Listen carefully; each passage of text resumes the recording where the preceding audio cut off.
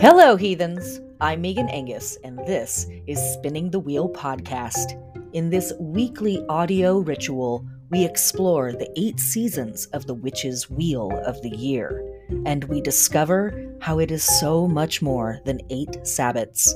We weirding witches time travel through holy days, festivals, and celestial events connecting our celebrations and magic to the past, present, and future. Our cackling fills the night as we take our turn gathering the wool, wielding the distaff, and spinning the wheel.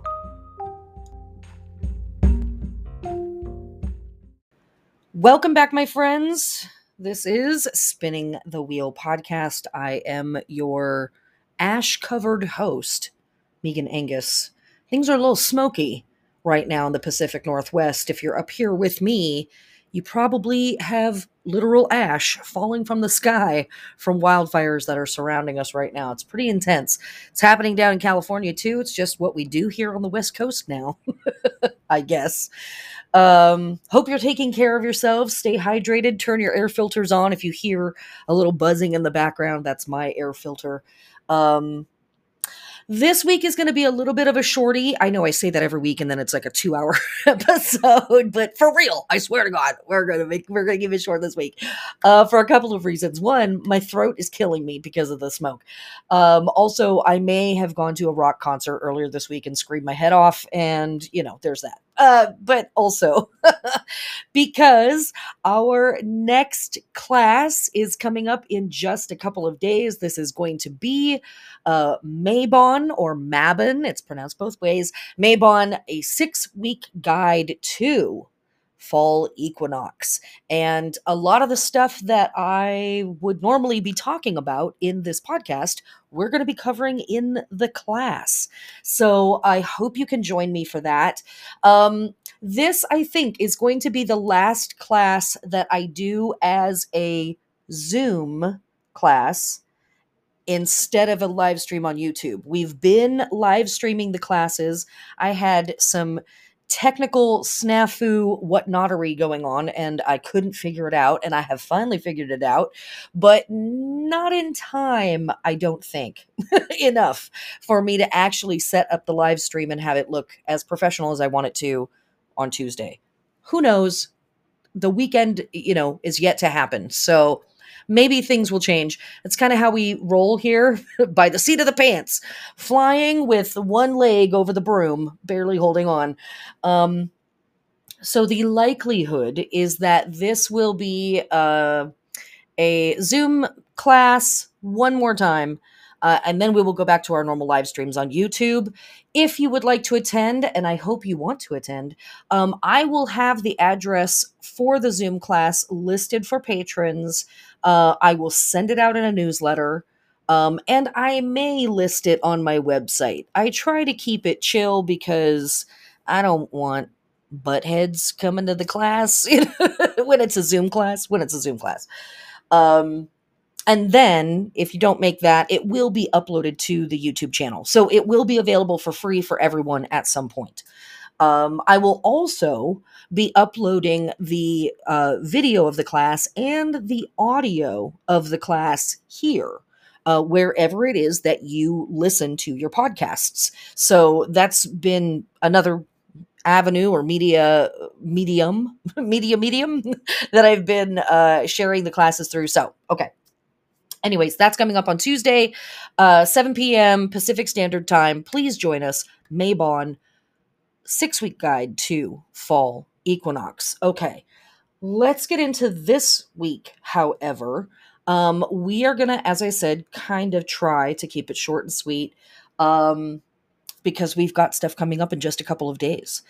But we are going to cover all the basics today. We're going to talk about our moon stuff. We're going to talk a little bit about the astrology of this week. And we're going to talk about one holy day this week because it's a big one. And it is a huge element of this time of year, for me anyways, and for lots of ancient pagans in the old world. And we are also going to talk about our tarot card for the week and some magic that we can do this week as well. And maybe we'll just maybe we'll get in a little bit of some world events. There's been a couple things going on this week, huh? Yeah, just a few. All right, let's get into it. Okay, to get us centered in our work, this is Lunosod season, full moon in Pisces, lunar week 31 by some lunar calendars. Um, and so, first and foremost, let's talk about this full moon because it is a bit of a mess, right? We've got a lot of stuff going on in the world. A lot of the world leaders that are connected to some of the oldest patriarchal systems in the world are kind of getting it served to them by the universe right now. I'm not going to go too heavy hardcore into that, but I don't think it's a surprise if you are a fan of this podcast that I'm not a huge fan of, our ex-president, not a huge fan of colonizers, not a huge fan of aristocracy, not a huge fan. I think that there are a lot more folks in the world who are better educated on giving a really good explanation as to why we don't need to celebrate the lives of these people. And I think that witnessing their deaths, their passings, or their downfalls are potentially opportunities for celebration, or at the very least, opportunities for reflection on something that sits very nicely with some other astrology that's happening right now, which is the Mercury retrograde that we are currently rolling through. And that Mercury retrograde is really calling us to kind of look back on the stories we've been told, right? When we think of the sign that Mercury is retrograding through currently, it's Libra. And Libra speaks to justice and injustice. Libra speaks to diplomacy in a really important way and harmony. And the way that those types of things are often forced on us, right? Just play nice, go along with the story, go along with the whatever's going to keep everybody happy and calm and keep things cute. And when Mercury is retrograding through Libra, it can stir up a lot of drama and it can stir up a lot of BS in the places where we have just been going along with the story to keep things cute. And that retrograde rolls through and is like, no, no, no, no, no. We're looking under the rug to see what's been swept under here. We are revising these stories. We are reconsidering the narratives that we've been telling ourselves, that we've been telling each other, and that's going to cause some turmoil. That's going to make some folks uncomfortable. That is going to bring some funky stuff up to the surface, but it's stuff that needs to be aired out. It's stories that need to be rewritten, or really, probably the better way to say that is these are stories that need to be authentically told rather than the lie that we've been telling ourselves, for the last 70 years, 100 years, several hundred years of colonialism and patriarchy, right? So moments like this are uncomfortable. They're weird. They often might start with an argument, where harmony breaks down, where diplomacy stops. And yet, we know from a magical standpoint, retrogrades are these opportunities to rectify. They are opportunities to reimagine things, but they are also opportunities to fix, to correct, to go back and say, wow, we had a mistake here, or an outright lie, an outright like we're deceiving here. And we're going to rectify that. We're going to fix that now. We're going to, untangle the weave of the tapestry a little bit in this one spot. That's some of the work that we can do during a retrograde. Is it comfortable? Usually it's not. Is it easy? Usually it's not. And so we want to have patience with ourselves. We want to have patience with the people that we're talking to. We want to have patience with, in particular, because it's a Mercury retrograde, the information sources that we trust, the information sources that we generally don't trust. We want to just be kind of light-handed and holding these things very lightly as all of this stuff sort of plays itself out. So Wherever you fall on that stuff this week, it might just be all up in your face, even if you have no opinion about it at all. Um, it's the kind of stuff that a lot of folks want to talk about. Everybody's got a hot take as well, right? They got to get the clicks on social media. Oh, I said this about the Queen, or oh, I said this about Trump, or whoever. Henry Kissinger's next, and all of this. Shinzo Abe, all of these various world leaders that have passed or are going through it currently. Um, you know, the universe balances the score at one point or another. Let's just put it that way. But these are people that are representations, embodiments, we could say, of the systems that our world is built on, that our societies are built on. And when they are going through hard times as figureheads, if we're looking at this from a very archetypal perspective, when these figureheads have a hard time, when they fall down, when they trip, when they stumble, when they make a mistake, when they are shown to be less than godlike, because they are, in fact, humans, right? That is also indicative of of the systems that they represent. And this is extremely poignant here in Lunisod season. Lunisod season is all about the figurehead that steps forward at summer solstice and progressively gets weaker and and progressively stumbles and progressively becomes less and less and less as we move towards winter solstice. So also seeing these things play out on the world stage is pretty amazing given the portion of the wheel that we are in. And watching these figureheads stumble, fall, have a moment of weakness. But we want to also remember, again, as figureheads, archetypally, they are representatives of the systems that produce them. And so they are also sort of a litmus test for, like, what's the health of this system? Maybe not so great.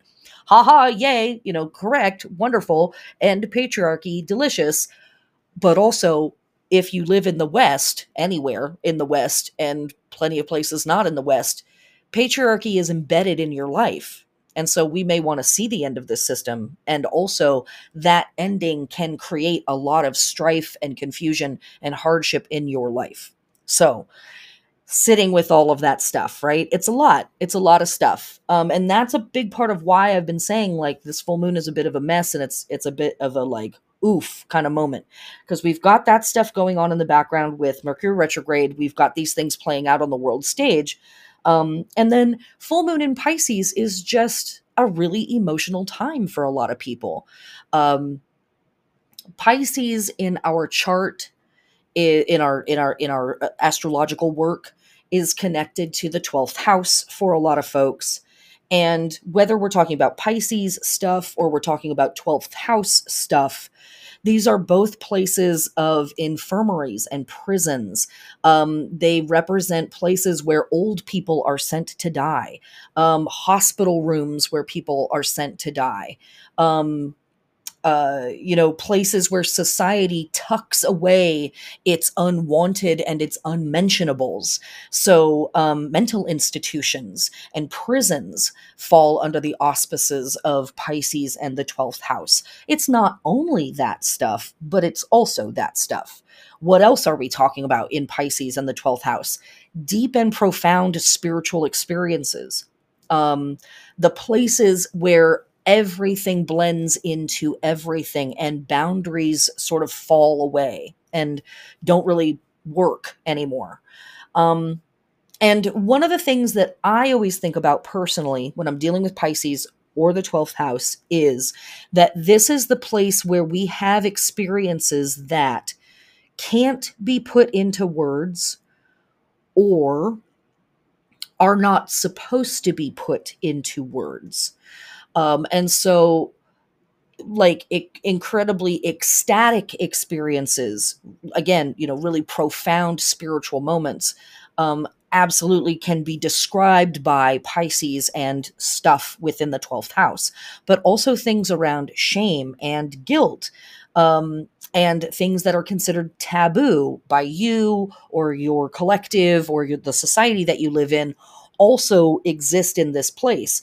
And so having the full moon here means that folks are saying things they are quote unquote not supposed to say, or they are saying things that they have never been able to find words for before.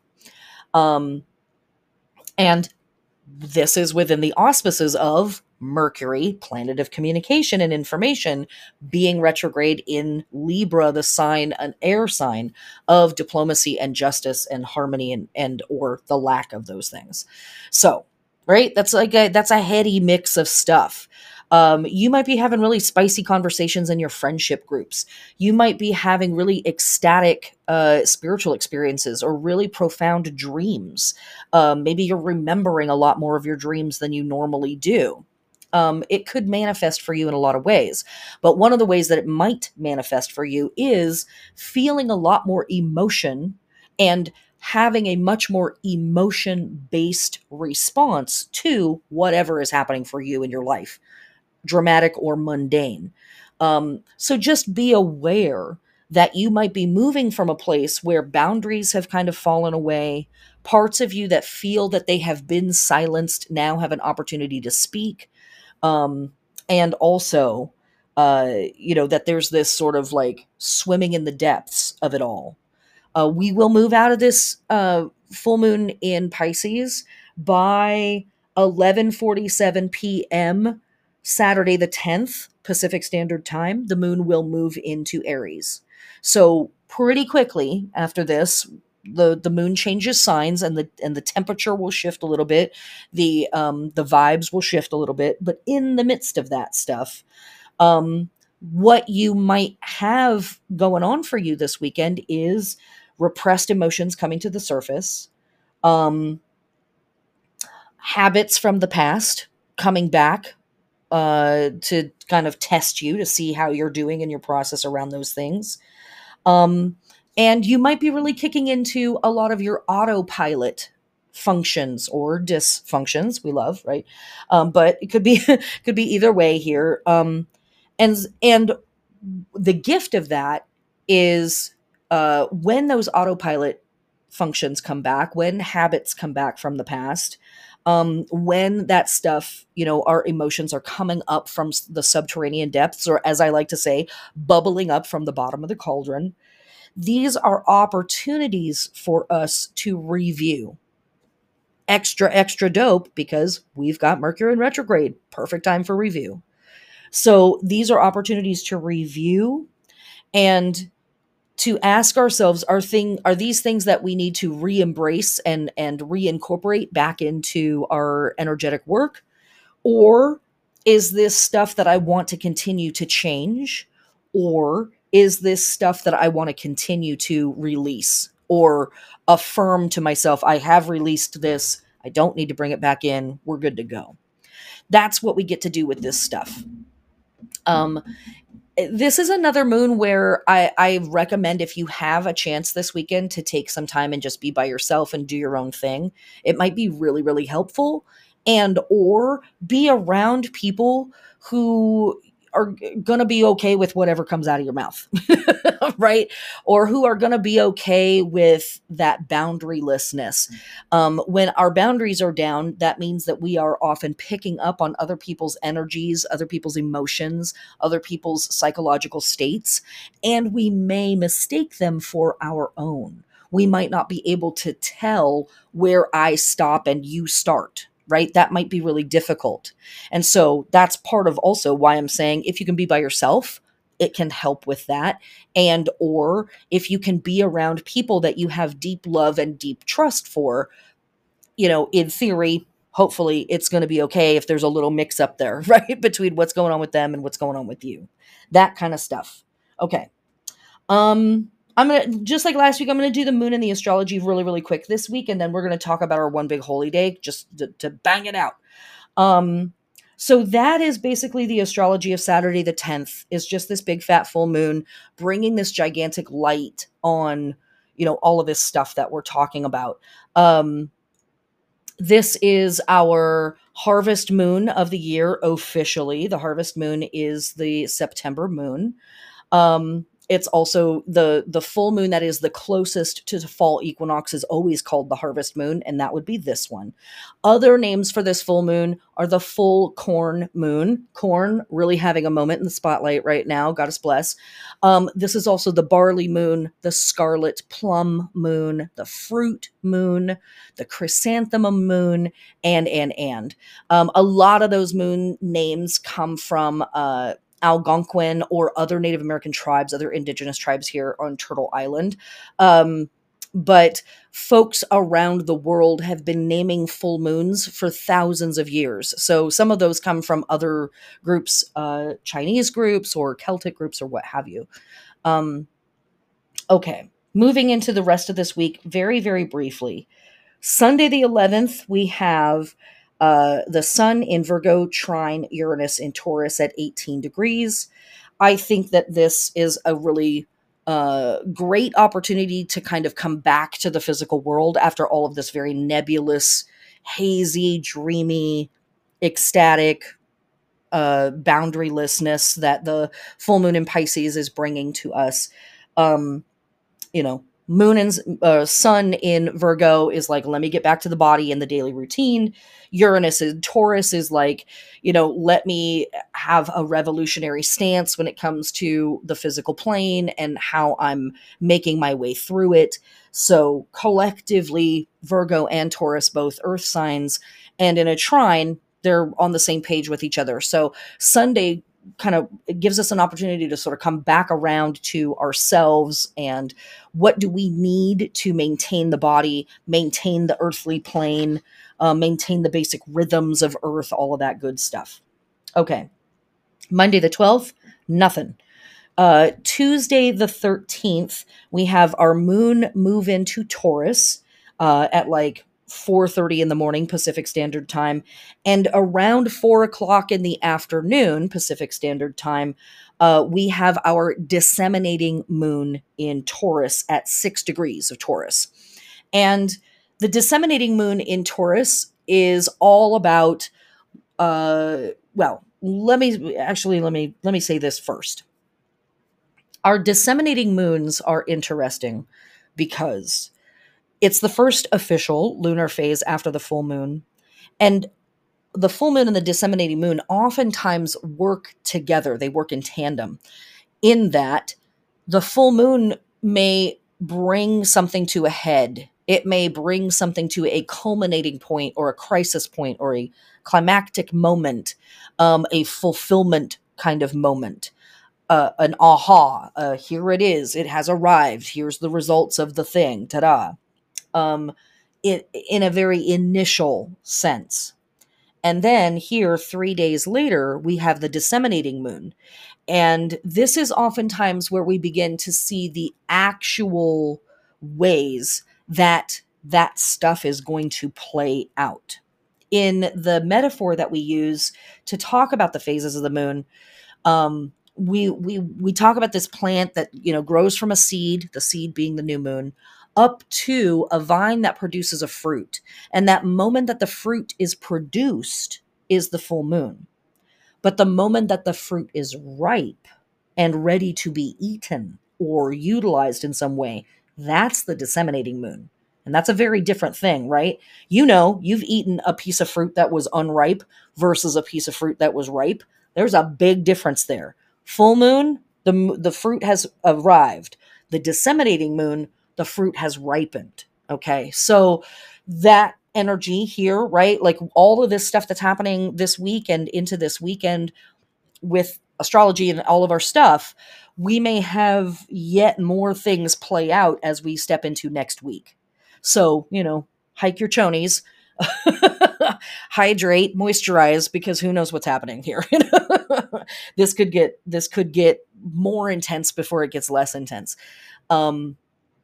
The disseminating moon in Taurus, specifically coming it back down to earth, really encourages us to build something or to finish off a project in particular. Like, let's say you've had a bunch of pictures in your house that have been sitting in frames and waiting to get hanged.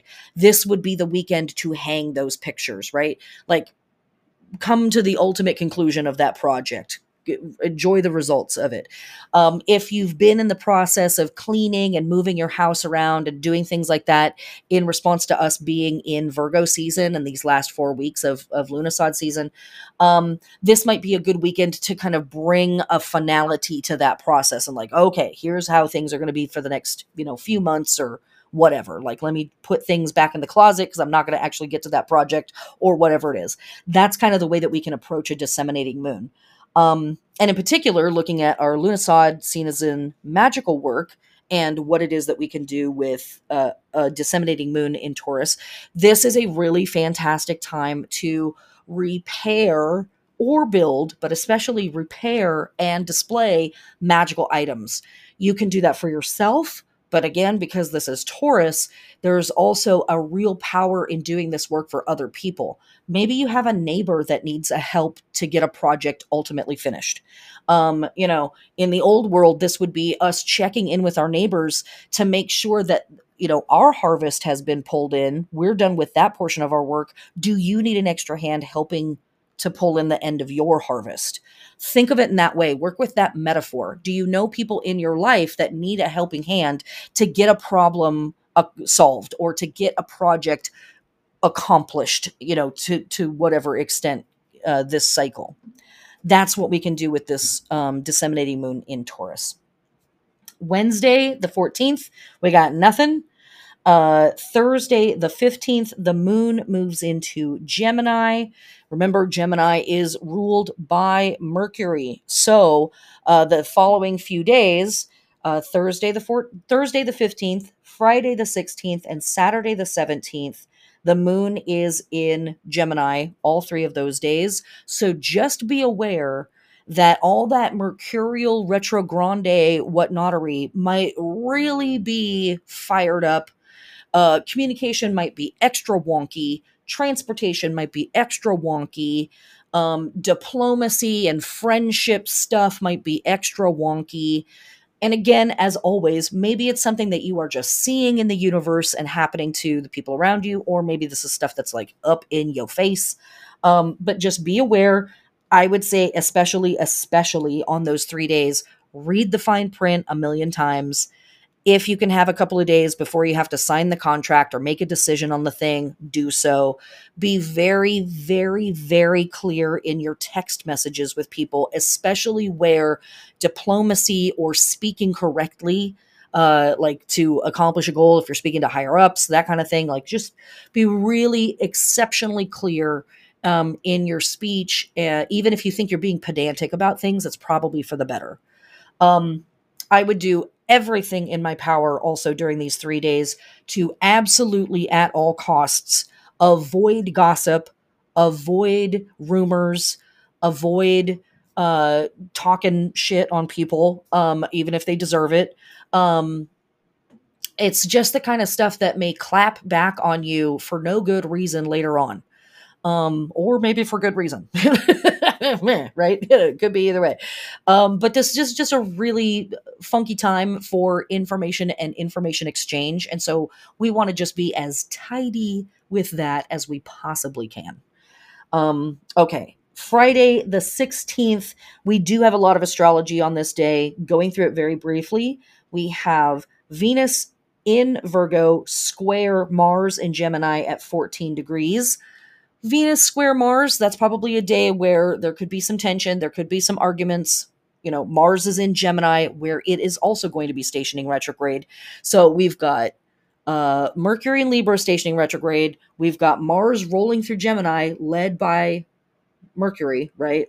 Ruled by Mercury. So real cool opportunity for an argument where everybody's wrong. Where everybody has no idea what's going on. Again, another day where we just want to keep it as tidy as possible. Also on this day, we have the Sun in Virgo opposing Neptune in Pisces at 24 degrees. The Sun opposing Neptune is a really awesome opportunity for confusion, nebulous or really hazy understanding or communications. It's a day where we can sometimes be really easily deceived, or we may find ourselves working hard to deceive others. So just, play it cute on this day, keep it cute, like just shut up, right? If that's what has to happen, just don't talk. Take a walk around the block, right? Put yourself in timeout, as I always say on the podcast. This is just a day where there's a lot of opportunities for confusion, misunderstanding, and either purposefully misleading people or being misled, or just through mistakes being misled or misleading people. So just be really careful and be solid in what you know that you know, and be very light handed around all the things where you don't know. It's okay to not be the smartest person in the room. I have to remind myself that frequently, but it is okay to not be the smartest person in the room and to say, I don't know, I'm not sure. Let me look into that and get back to you. Let me check my notes before I say for certain XYZ. It's the very best way we can handle that. And then also on this day, we have Venus in Virgo trine the North Node in Taurus at 14 degrees. And this may bring a bit of a I don't want to say heaviness necessarily, but a bit of a fated feeling or a destined feeling around, I have to get this friendship right. I have to get this relationship moment right, or it's all going to be fucked up. It's all going to be lost. I have to get this diplomacy moment just right, or the whole thing is blown up. The nodes always bring in such interesting work for us, and where I sit with them currently is, I feel like the nodes, the deepest work that they're doing is helping us question, why do I feel this is fated? Why do I feel like this is predestined? Why do I feel obligated to act this way, talk this way, be this way, look this way? Um, and so they give us an opportunity to actually examine those moments when it feels like the universe is handing us something or opening door number 3. We can kind of step back from those moments. It's hard to remember to, but we can step back from those moments and go, is that true? Am I just making this up? Or do I want to decide that this is an important moment and act accordingly? Where's my free will and agency here? That kind of stuff. That's our astrology. That's our lunar stuff, and that's our astrology for this month, or for this week, excuse me, for the month, as if. So now let's go on to the holy days or holy day of this week. Okay, so our big holy day that I want to talk about for this week it's Bisexual Awareness Week. Hey, no. It is. It's actually from September 16th to September 22nd. Goddess bless the bisexuals and the pansexuals out there. I see you. I hear you. I am you. But no, that is not actually the holy day that I'm going to be discussing. The holy day I am discussing is, drumroll please, the Eleusinian Mysteries. If you are a pagan, you've probably heard about this because it's kind of a big deal. And it's one of the great rituals, mega rituals, that we have sort of well documented from the past. And that's interesting in and of itself, because documenting the mysteries was illegal. You weren't allowed to talk about what you had experienced in the mysteries. So, what we know of the mysteries is stuff that is conveyed much later on in Greece's history. Some sort of the final days of Greece really is what we're talking about when we talk about what we know of the Eleusinian Mysteries. And this is a holiday that I am going to talk about more in the Mabon class, because it is, a seasonal thing. But I'm going to talk about it some here because uh, because of the, oh, sorry. I'm losing it. This smoke is making me go a little wonky. Because this year, the Eleusinian Mysteries start here a couple of weeks before the equinox. Some years, the Eleusinian Mysteries don't start almost until October. and it runs into October. So it really is something that is guided by the sun and the moon and their cycles. It's not a festival that is on a fixed day. But this year, the mysteries start on September 12th.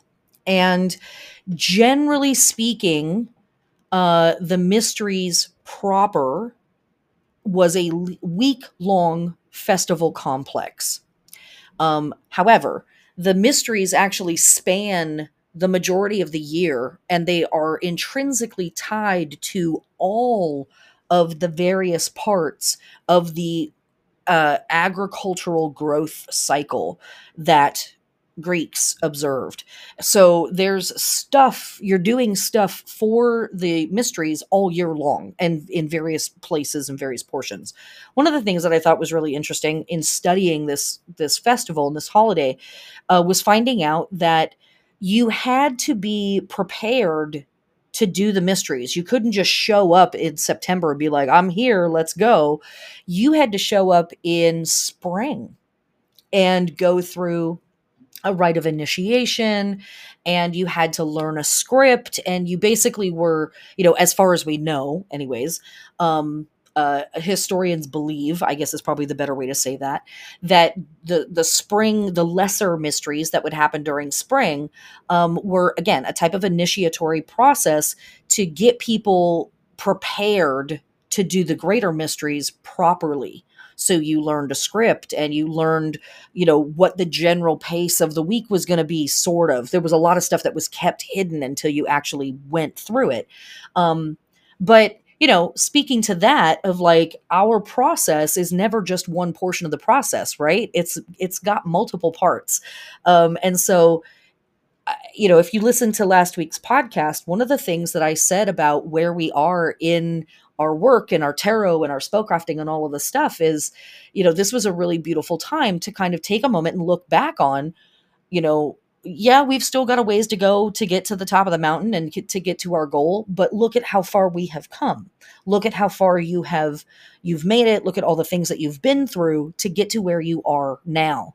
And the Eleusinian Mysteries, I think, really speaks to that on a meta level of like, you didn't just show up in September and do the thing. You had to be thinking about this 6 months, 9 months in advance at least. A lot of people were initiated in spring, and then it wasn't until the fall of the next year that they were actually allowed to go. So a whole year plus would pass before they actually could attend the greater mysteries.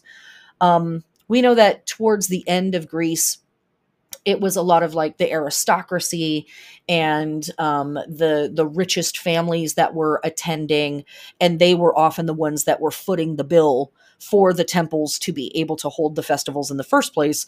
But a lot of historians think that at one point in Greek history, everybody was initiated into the mysteries at a point in their life, that this was something that all people needed to go through.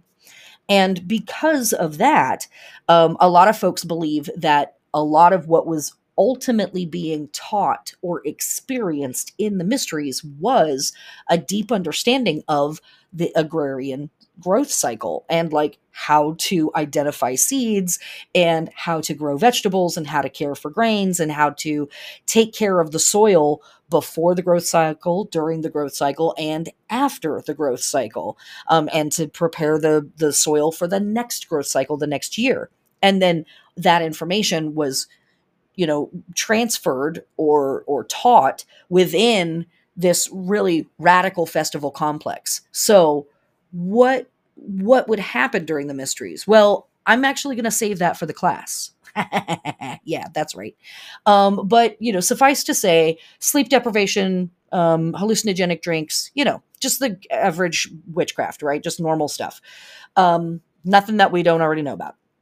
But on a archetypal level, on a symbolic level, what are we doing in the Eleusinian Mysteries? Well, this centers around the myth of Demeter and Persephone. Demeter being a mother goddess who is in charge of maintaining growth and life and vitality here on Earth. Demeter is where we get the word meter from, like the way we measure physical, the physical world. Yes, her, right? Um, and she was or is a mother goddess archetypal figure. And Persephone is her daughter. And we have several different myths as we look back through time, um, around this particular cycle with these two goddesses. And, um, but the one that I think that we all are probably the most familiar with here in the modern Western world is that Persephone is out enjoying herself in a field of flowers. She is a young girl, a maiden, a virgin, an unexperienced, unmatured child or young woman. And Hades or Hades, the deity of the dead and the lands of the dead, sees her and jumps in his chariot, crashes up through the earth, from the underworld, snatches Persephone, kidnaps her, and drags her back down to his realm, where he assaults her ultimately and keeps her bound up. And Demeter is like, the fuck happened to my kid? Like, what is happening? Whoa, wait a minute. And starts to lose her mind. And in that, she ends the growth cycle. She stops the growth cycle and is like, no more life on Earth. If my daughter has been kidnapped, if she's been hurt, if something has happened to her, no more life on Earth. And people are not able to procreate. People can't get pregnant anymore. No one is having babies. People stop having sex. The plants stop growing. All life on Earth begins to wither and die. And the gods are like, whoa, that's not good. That seems like a lot. Whoa, what's going on here? Mercury, of course, knows, aka Hermes, right, in his Greek name, or their Greek name, knows, because Hermes, or Mercury, has the capacity to travel through all of the realms and is the god of communication, the messenger of the gods, all of that stuff, right? So Mercury, Hermes, already knows what's up in the underworld. And eventually goes and like sneaks back to the Greek gods and is like, check it out. This is here, I found her. And long story long, the gods get together with Hades and with Demeter and basically are like, look, she is going to end all life on Earth forever. Your realm is going to be jam-packed. Are you really prepared for this? Also, we don't want that. So is there any way that we can come to some kind of an agreement, a resolution here? Like, what can we do? And eventually, Demeter and Hades decide that they are going to share Persephone. And part of the year, Persephone will stay with him, and part of the year, Persephone will stay with Demeter. And that restores the balance of life on Earth. And so this is reflected in the turning of the seasons, where here we have all of this abundant life. And then as we move towards fall and winter, life begins to fade on planet Earth. This, of course, being the time that Persephone is in the underworld with Hades. And then in spring, which is where we find the lesser Eleusinian mysteries, this is when Persephone gets to come back up and be with her mom. Her mom is happy again, and so she allows life to grow again on Earth. Did you notice anything wrong with that story? Or perhaps I should say, how many things did you notice wrong with that story or problematic, right? Number one being, did anybody ask Persephone's opinion about any of this? No, right? And this I stress when I talk about this every year, because this version of the story is from late Greece. And late Greece was extremely patriarchal compared to early Greece or the cultures that came before them. And so when we push back in time and we look for different versions of this myth, we find more and more agency on Persephone's part. And again, I'm going to get into that more in the class, but let me say this, that I think it's very interesting the shifts of energy that we are having on the planet right now with the Eleusinian mysteries and, life being taken from here and brought to the underworld and this trading back and forth of life and death. But also, in some of our oldest versions of this myth, we do find traces where Persephone may be choosing to go through her own rite of initiation, to leave her childhood behind and become an adult. This already feels a little bit better, doesn't it? It also, to me, feels a little bit more matrilineal. Would a mother still mourn the loss of innocence for her daughter? Of course.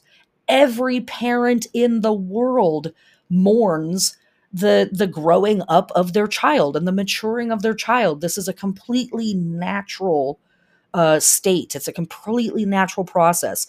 Parents want their kids to stay kids forever in some ways, right? They also delight in the maturing of their children and the growing up and the blossoming of their children, right? So both of these things are happening at the same time. We know that, if you are a parent or if you've had a parent, it's very likely that they went through all of those types of states of being. Sad about it. I want to keep you from it. And also, I celebrate you becoming your own person and becoming adult and all of that stuff. Where did that go in that version of the story, right? Where's that part of the conversation? What's up with that? So I always sit with that when I come back to this myth year after year, right? Because we come back year after year. It's a spiral. Time is a flat wheel. Here we go again. But where is that, right? Where is Demeter being allowed to simultaneously mourn the death of her child or mourn the changing of the child that was her daughter and celebrate the maturing of her daughter who is becoming her own person in her own right and making choices for herself and deciding where she wants to put her energy and what she wants to be in the world? And then deeper, where is Persephone's voice in this? Right? So when we think about this myth, this this comes up for us, I think, here in fall because it's a type of explaining of the seasons. Why would Demeter take life away? Something happens that's very tragic and it bums her out. Okay, sure. But again, what about Persephone? And what about the pieces of us, whoever you are, whatever gender you identify as? What about the pieces of us that relate to Persephone in all of these various myth forms, right? The pieces of us that were forced to mature before they were ready. The pieces of us that are bargained over by authority figures in our life and we never get a say. And we're just put through this wild process. The pieces of us that maybe are choosing a harrowing adventure, which is very intrinsic to Lunisod season, choosing to lose some parts of us to be a little bent by the process, right? A little changed, a little wrinkled by the process, but in the pursuit of becoming more authentically ourselves, our capital S, right? Our truest self. Because those forms of the myth are out there too, where Persephone is saying, no, no, no, I'm cool with this dude. I'm cool with this whole process. I need to go through this process, and none of you can initiate me in the way that this person can initiate me into my own power, my own agency, my own authority. Right?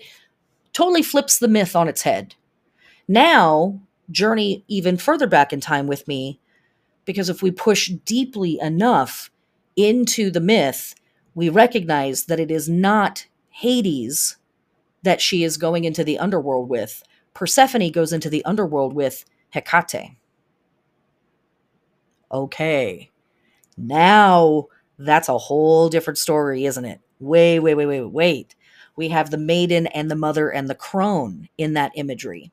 And we have, multiple facets of a deity that is acknowledging its versions of itself, right? We're seeing Persephone wrangling with her mother, but also witnessing deep into her own life and into her own process where she's ultimately going to be headed and what she ultimately could become. So many levels of power and authority and wisdom and agency within that version of the myth. It becomes a very, very different story. And that is pretty much all I'm going to say about it. I just want you to sit in that stuff. Do some research on that stuff if you are called to. Dig in on it because it is rich, right? That's some heavy, heavy symbolism where it starts out because we're looking backwards through time, right? The most recent thing is the funkiest version because that has the most traces of patriarchy and kyriarchy woven into it. But the further back we go, the more deeply we push into human history that becomes more and more matrilineal, the further back in time we go. And eventually, there are no gods in that conversation. It's just goddesses. So what's that do for you? Take that trip. And enjoy some wine with goat cheese, right? because that's what you do. That is the holy day that I want to talk about this week. That's the one. So I'm going to wrap up very quickly here with a little bit of tarot for you and a little bit of magic. And that's where we're going to be at for this week. But yeah, there's another turn for you on the myth of Demeter and Persephone. And as I said, I've got even more to say about this in the class. So I hope you can join us. Okay, let's get on to the next portion of the podcast. Okay, our tarot card for this week that I recommend you working with, if you're feeling it, is the 10 of Pentacles. This is by some magical systems an indicator of Mercury traveling through Virgo. Mercury is retrograde in Libra right now. It will be heading into Virgo in the next week or so. So we won't be lining up with that exactly, but pretty close. And the 10 of Pentacles is an interesting card. If we are working with the Pamela Coleman Smith Waite deck, we are seeing an image that is just absolutely jam-packed with information. And, to draw us back to all of our stuff that we're dealing with here, when we are moving through the sign of Virgo, the tarot that we want to be working with is our the Magician, that connects us to the planet Mercury, the Hermit card, which connects us to the sign of Virgo, Mercury being the planetary ruler of Virgo, and the 8, 9, and 10 of Pentacles. And so this week, again, 10 of Pentacles, a card absolutely jam-packed with information, visual stimulation, symbolism, all kinds of stuff. We see really strong architecture here. We see an old person with a snowy white beard, drenched basically in a robe that is covered in grapevines. We see, various people and kids and dogs, and there's so much happening in the card that it's almost difficult to see what's happening in the card. And then on top of all of that are the 10 pentacles, and they are illustrated in the form of the 10 Sephiroth from the Tree of Life that Kabbalists work with. And I'm not a Kabbalist, so I'm not going to get super hardcore into that stuff. Go talk to your local Kabbalist for more information. But what this card is conveying is we've got so much going on the physical plane. Stuff that we want to be dealing with, stuff that we don't want to be dealing with, stuff that's just going to come in and interrupt our process no matter what, that we might almost feel stuck or frozen or, kind of like trapped in the thing, or completely caught up in the attending to the physical plane. That's really what the 10 of Pentacles is kind of saying, is like, we've got so much going on in the physical world in our life that we almost feel like we can't make any forward progress because we have to work hard on attending to what is already here and what's already happening. And that's really important. During this season, we can feel a lot of overwhelm. And with our astrology, we can feel a lot of overwhelm. So we've got a variety of things kind of contributing to feeling like maybe you have a million pokers in the fire, or 80,000 text messages that you have to answer, or all of these friends that want to go and do a thing, or a bunch of extra work at work, or extra chores around the house, and oh my god, how am I going to get it all done? You're not, so just let that go. But more importantly, um, with these 10 Sephiroth on top of the image that's in the card, for me, the message collectively with all of that stuff on this card is, don't forget why you're here in the first place. If we think back again to what I was saying last week about making our way up the mountain, and yes, we have a ways to go, and let's look how far we've come and all of that stuff. The slog as we, trial and travail and traverse our way through life and deal with one pandemic after another, death of a leader after another, upheaval of this type and another recession and another, right? On and on and on. Why are we here in the first place? What are you doing with your life in the first place? Why do any of these things matter to you at all in the first place?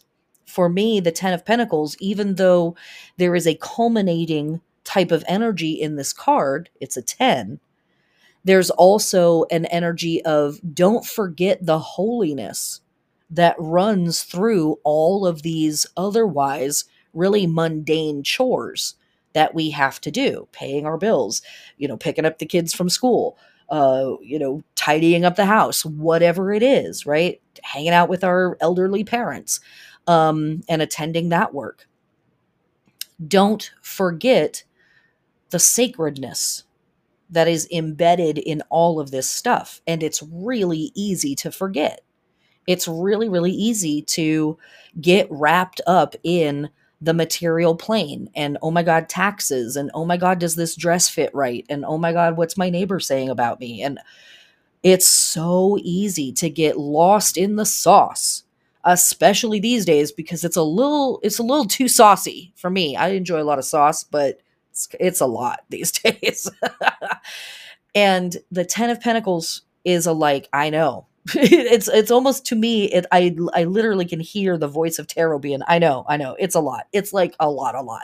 But don't forget the holiness that is at the root of all of these things. Don't forget how hard you worked to get here, right? Don't forget what mattered to you at the beginning of your process. And sometimes that's exactly what we need to do, is to take ourselves back in time to the beginning of our process, the confusion, the uncertainty, the self-doubt that we felt at the beginning of our process, the lack that we felt, the questions that we had. How am I possibly going to get over the bridge? How am I possibly going to get through this hard time or that hard time? Look how far we have come. Don't forget how hard you have worked to get to where you are. And don't forget the holiness and the sacredness that is embedded in every session of sweeping the floor. Don't forget the sacredness that is embedded in weeding the garden. That stuff is, that coming back to that richness, that's the gold. That's the actual gold in our life that we are harvesting right now, is that we are able to enact our will on the physical plane. That's pretty fucking cool. Does it work every time? No. Does it work exactly the way that we hoped it to? No. But it worked, and it is working, and it will continue to work. Don't get lost in the sauce. Don't get lost in the taxes and this shirt fits wrong, and don't get lost in that stuff. Don't get lost in the gossip. Stay centered and come back to the beginning of, what am I doing? Why am I doing it? And in that work, when we move that work out to the physical plane, let that be where you start from. Even though this is a 10, let that be where you start from when you are thinking about getting involved in mutual aid groups or connecting more deeply with your community. And maybe you start to feel insecure about that, or you doubt that you have something to bring to the table or whatever. The sacredness, the richness, the gold is in the connectivity. The sacredness and the holiness of that work is in the actual physical world connections with other humans. All that shit that happens online is interesting and cool and wonderful and lovely, but where is the rubber hitting the road? Where are you actually shaking hands with another human and looking them in the eye and having a real conversation with them? That's the actual gold. And I emphasize that especially so in this day and age where everything is so tech oriented and so social media oriented. Where is the authentic connection with the physical plane? Let this moment kind of be that questioning for you and regrounding back into the what is fucking real, what is actually really real. Because you could take Instagram or Snapchat or TikTok or Facebook out of your life today, and yeah, there might be a few people that you don't talk to anymore, but how much would your life actually change without social media? Just think about that for a second. Yes, I know a lot of us run our businesses through social media. Me too. Me too. But where does my actual work happen? With my clients, with the actual real world conversations between me and another human. And where do my real connections come from? When those people have an amazing connection with me and they tell their friends, they tell their family, they tell their coworkers. That thing. So this is a card to just bring you back to why am I here in the first place? What are we trying to get accomplished in the first place? What are we doing? What is this all for? Just that stuff, just little things like that. That's all. For folks that want to get even deeper into tarot symbolism, don't forget my Welcome to Tarot 6-week workshop is beginning this week, September 13th. Please join us. I think I've been saying that the Wheel of the Year class was September 13th. I'm full of lies. It's the 15th. I am a professional and I know what I'm doing. Okay, look. Uh, Welcome to Tarot is starting September 13th. You can find a ton of information about this workshop on my website. I have 2 half-price tickets available for folks that make $30,000 a year or less. Black, Indigenous, and people of color who would like to attend for free, get a hold of me. I have a couple of tickets for you as well. Just send me an email. I love this workshop. It is absolutely one of my favorite things to teach under the sun. I will whoop your ass with homework. We take a very deep dive into the fundamentals of tarot history, tarot symbolism, all of that stuff.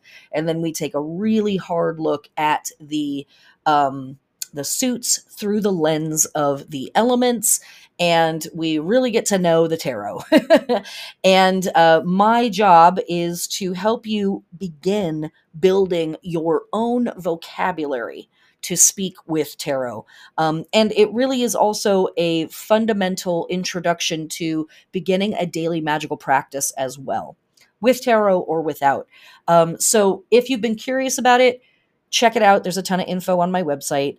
I would love to see you in class. We do have a very good time. I just wanted to mention that before the podcast was over. This was the tarot part. Yeah. Welcome to Tarot, 6-week introduction to the fundamentals of tarot and magical practice. Join us, won't you? Okay, and for our magic this week, for spellcrafting or ritual work this week, none is completely appropriate. Again, we've got a full moon and then waning moon all the rest of this week. So for some folks, they see the full moon as like, that's it. We're done with doing work and we're just chilling after that. So if that's the process that you're in, cool. And also I see the lunar cycle as like, we can do all kinds of work throughout the lunar cycle.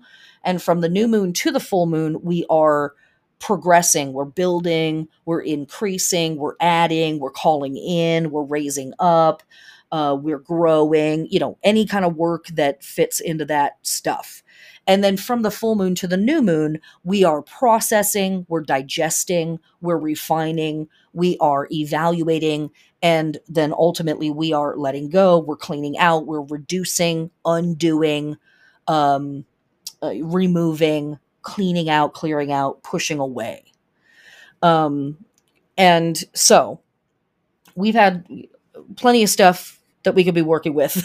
I think I've mentioned a variety of things already this week, especially around information exchange, and information processing, both bringing in information and being able to discern the truth and assess information correctly, as well as being very clear in our speech with other people and being very certain that we are not trading in misinformation, even if we're doing it from, I thought that's what I was supposed to say, or I had everybody's best intentions in mind, and all of that stuff. Like, just being able to say, I don't know, and being okay with, I don't know.